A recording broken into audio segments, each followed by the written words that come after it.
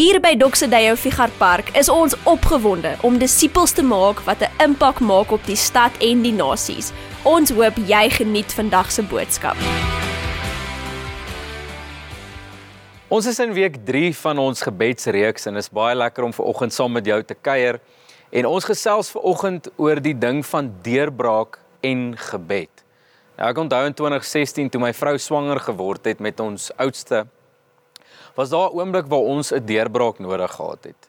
Ek onthou ons het ergens in die jaar het ons uitgevind dat sy kraamverlof gaan kry, maar sonder 'n salaris vir daai 4 maande. En ek onthou het ons die Here vertrou en met hom gestoei en met hom gesels oor hierdie ding in ons lewe. Ek meen, dit was baie moeilik op daai stadium om te dink, hoe gaan 'n ou oorleef met net 1 salaris, met 'n nuwe kind? En ons het die Here vertrou vir 'n deurbraak.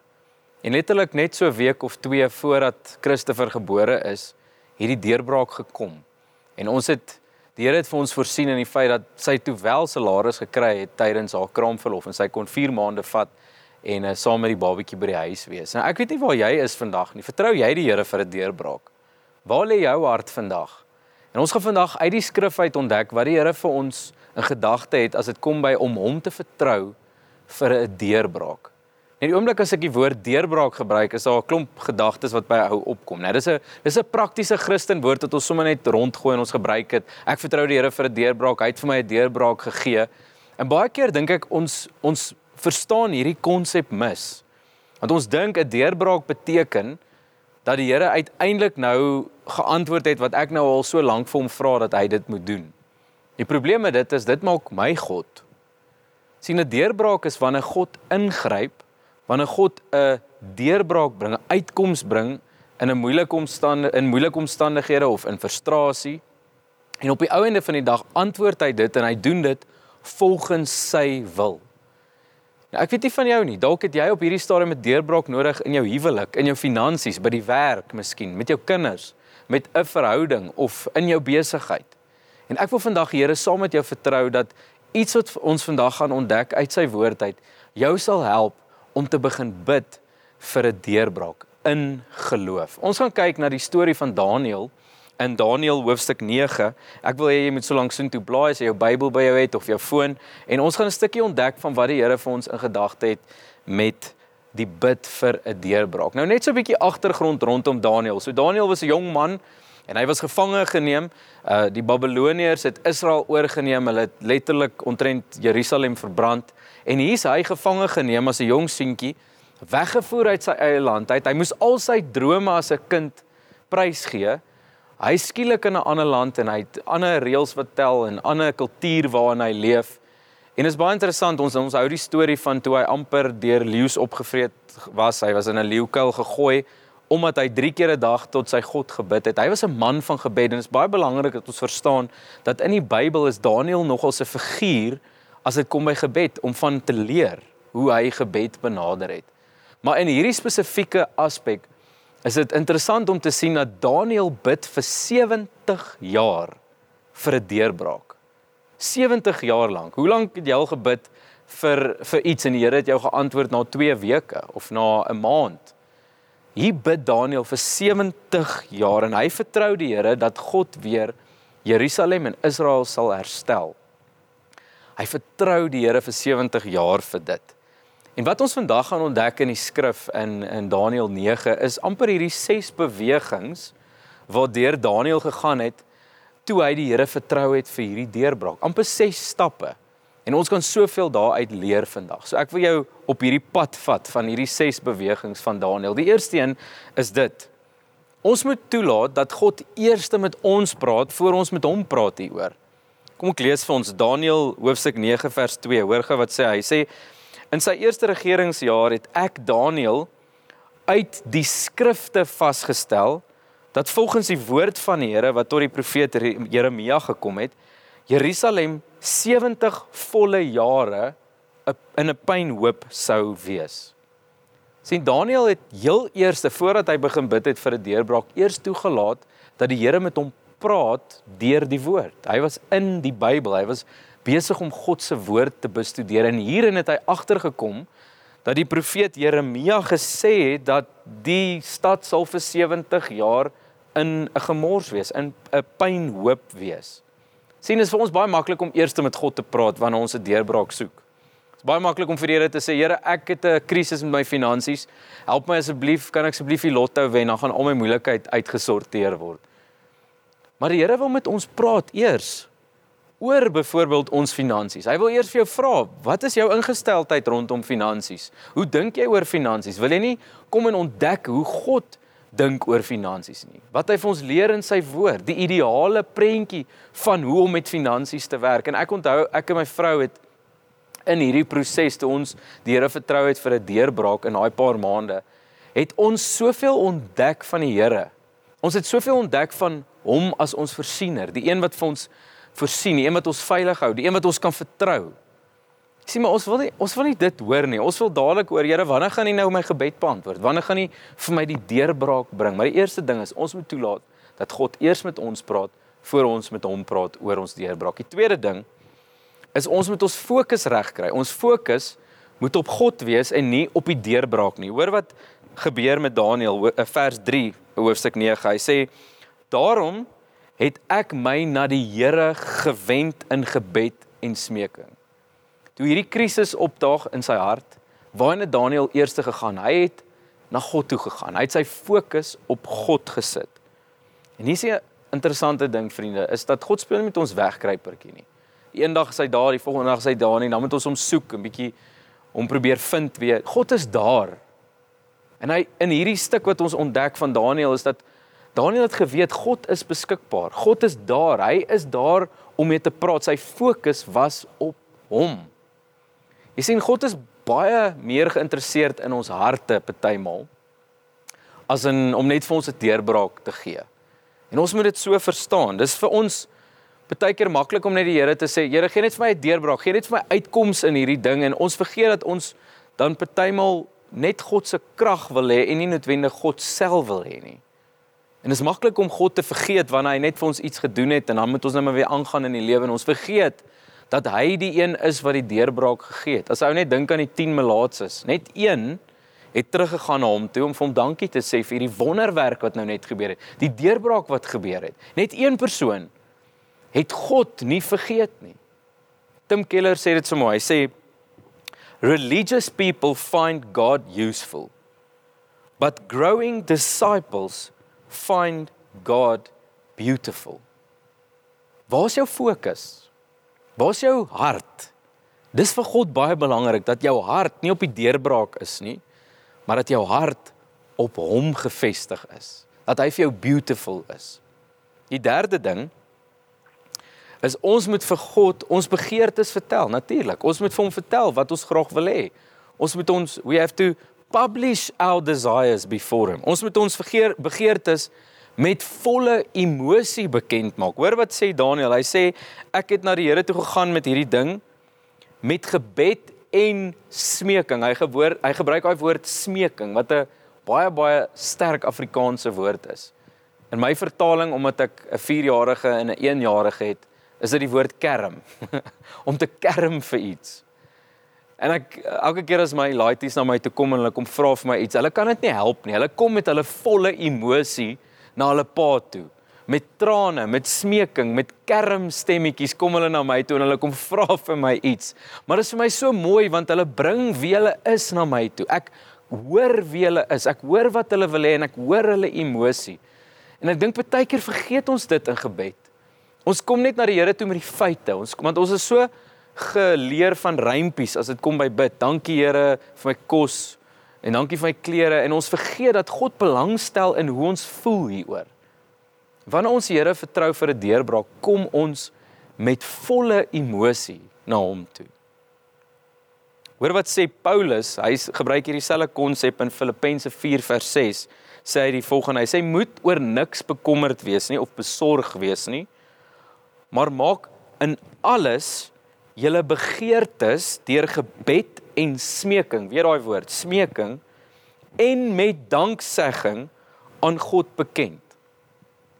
In hierdie proses waar ons emosie voor die Here bring oor die frustrasie wat ons beleef, is ons ook besig om ons angs en ons vrees en ons stres en ons onsekerheid aan te spreek.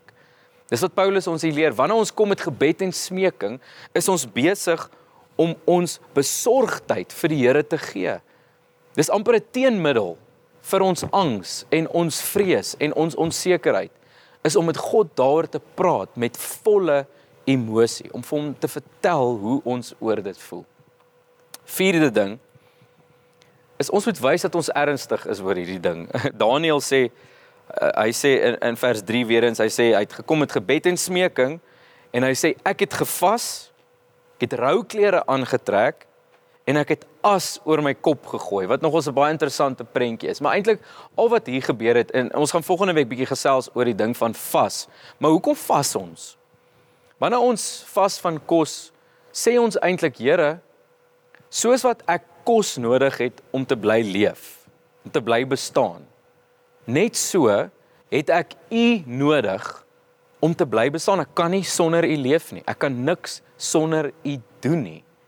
Dis eintlik wat Daniel hier sê, is, Here, ek het U so nodig soos kos om te bly leef. So ek gaan my kos eenkant toe sit, dat ek bietjie herinner word weer aan die feit dat ek nie kan sonder U leef nie. En toe trek hy rouklere aan. Nou in daai jare het hulle tipies sulke gooiingsakke gedra, wat baie irriterend was op die vel. Was baie ongemaklik om dit te dra. Eintlik wat Daniel deur dit aan te trek sê, is, Here, hierdie ding pla my, ek's ongemaklik hiermee. Ek onthou 'n ou pastoor het eenmaal gesê, ons het 'n goddelike ontevredenheid binne in ons. En jy kan sien dat Daniel het oor hierdie ding van Jerusalem en Israel 'n goddelike ontevredenheid. Hy trek klere aan om te wys dat hy ontevrede is met waar hy nou is. En dan sê hy het as oor sy kop gegooi, wat eintlik maar net praat van iets wat uitgebrand is. Hy sê, Here, ek het nie resources nie, ek het niks om te bring nie, ek is soos as voor U, ek het niks om te bied nie, dis net U wat die uitkoms kan bring. Ek kom in nederigheid voor U, soos as, en ek gooi dit oor my kop uit. En ek dink vir ons is dit so belangrik om hierdie goed in gedagte te hou. Here, U is die belangrikste. Al wat ek het is U. Ek het 'n goddelike ontevredenheid binne in my oor hierdie ding. Vyfde ding, vers 4, en hierdie is baie, baie belangrik. Hoor wat sê hy, ek het tot die Here my God gebid en ek het bely, ag Here, groot en onsagwekkende God, hoorie, U handhaaf U verbond en U trou teenoor die wat vir U lief is en U gebooie gehoorsaam. Ek dink partymal wanneer ons frustrasie beleef, ons gaan deur 'n moeilike tyd, ons het 'n deurbraak nodig, dan vergeet ons dat God lief is vir ons. Ons vergeet dat ons hom kan vertrou.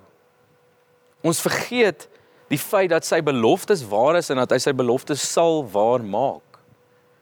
En vriende, dit is so belangrik wanneer ons hom vertrou vir 'n deurbraak, is om eers onsself weer te herinner, hy is lief vir my.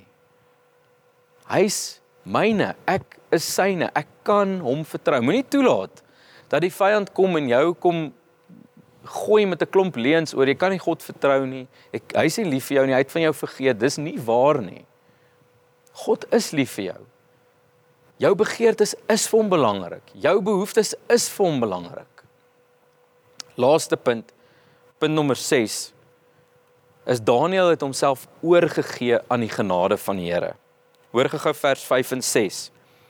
Hier begin hy nou bid. Hy sê, Here, ons het gesondig, ons het oortree, ons het verkeerde dinge gedoen, ons is opstandig, ons het nie gelewe volgens U gebooie nie, en nie U bepalings nie, ons het nie geluister na U dienaars, die profete nie, wat in U naam ons konings, ons leiers, ons landshoofde, en die hele bevolking aangespreek het nie. Daniel besef dat daar's geen rede hoekom die Here eintlik hierdie gebed moet beantwoord nie. Ek meen, hulle het oortree, hulle het teen God, hulle was opstandig teen hom, hulle het gesondig teen hom. God het geen prestasie om te sê, okay, nou, julle het goed gedoen, so ek sal weer julle land herstel nie. Nee, daar was niks.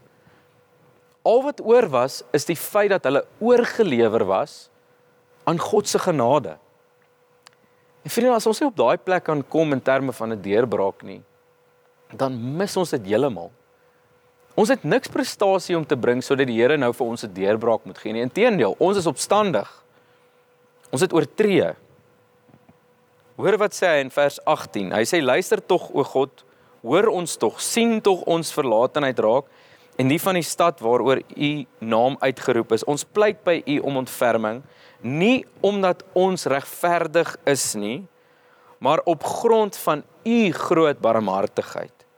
Hoor Here, vergewe Here, gee tog ag op ons en tree op te wille van u self, moenie talm nie, my God, u naam is oor u stad en oor u volk uitgeroep.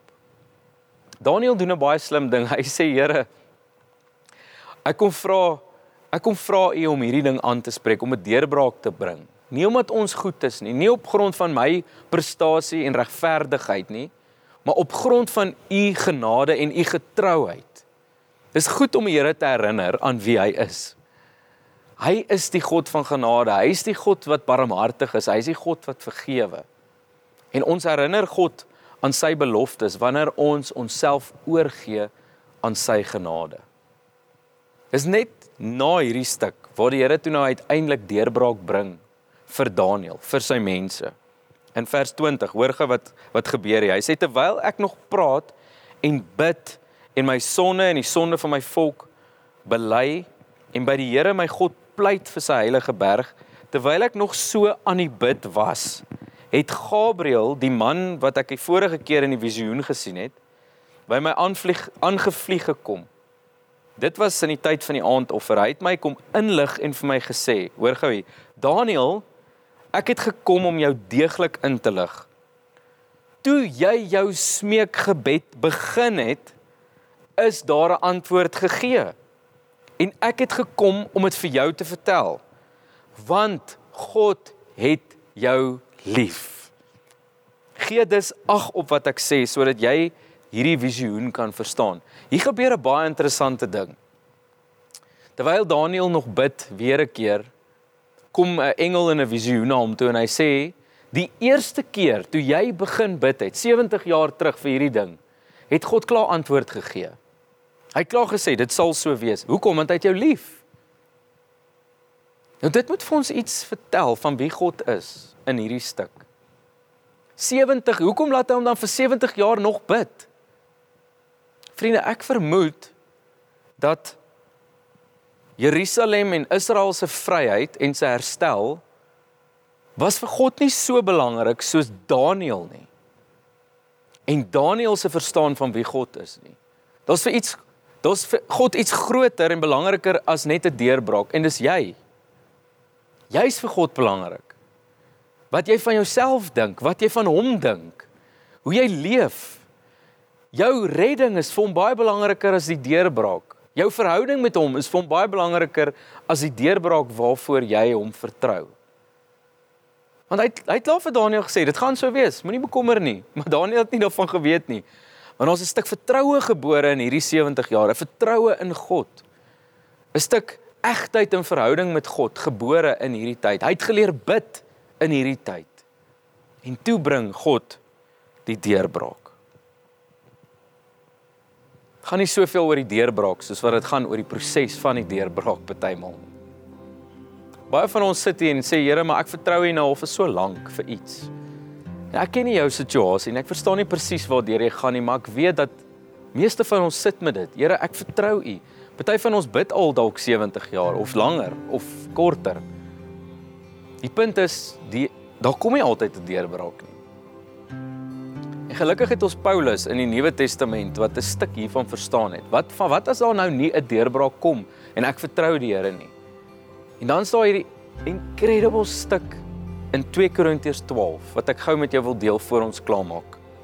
Hoor gou wat gebeur hier met Paulus. Onthou nou, Paulus het God ontmoet op die pad van Damaskus en toe hy vir 'n ruk lank weg en God het hom vir 3 jaar deur sy Heilige Gees die openbaring van die evangelie gegee sodat hy al hierdie briewe kon skryf.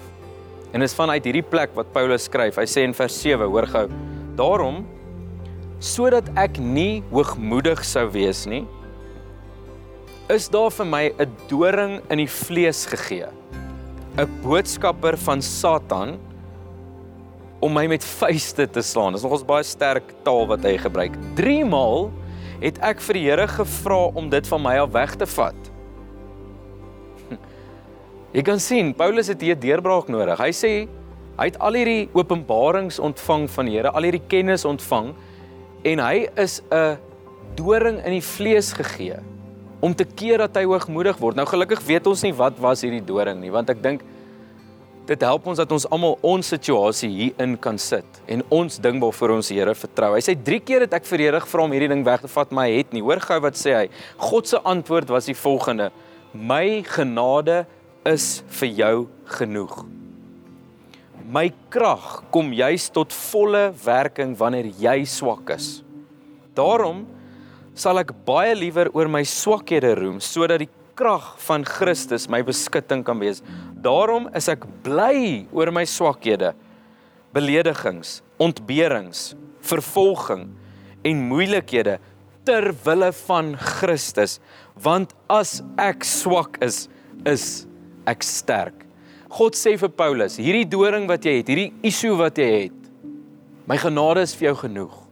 Jy sien dalk nie die uitkoms nou nie, maar my genade is vir jou genoeg. Wanneer jy swak is God sterk.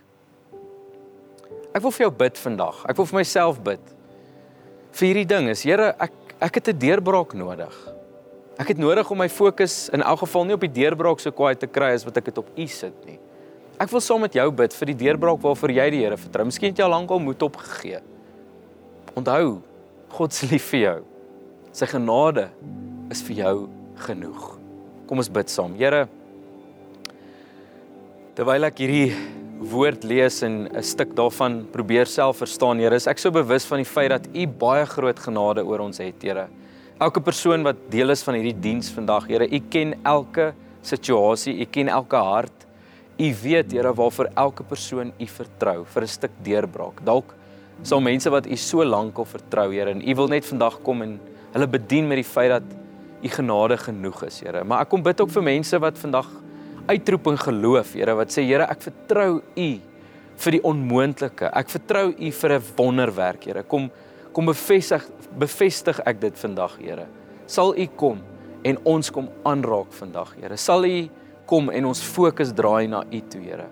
Sal U kom deur U genade en 'n deurbraak bring in ons lewe. En ons kom bid dit vandag in die naam van Jesus Christus. Amen. Dankie dat jy vandag by ons ingeskakel het. Maak seker, jy word deel van hierdie familie op missie deur om by ons Sondagdienste in te skakel.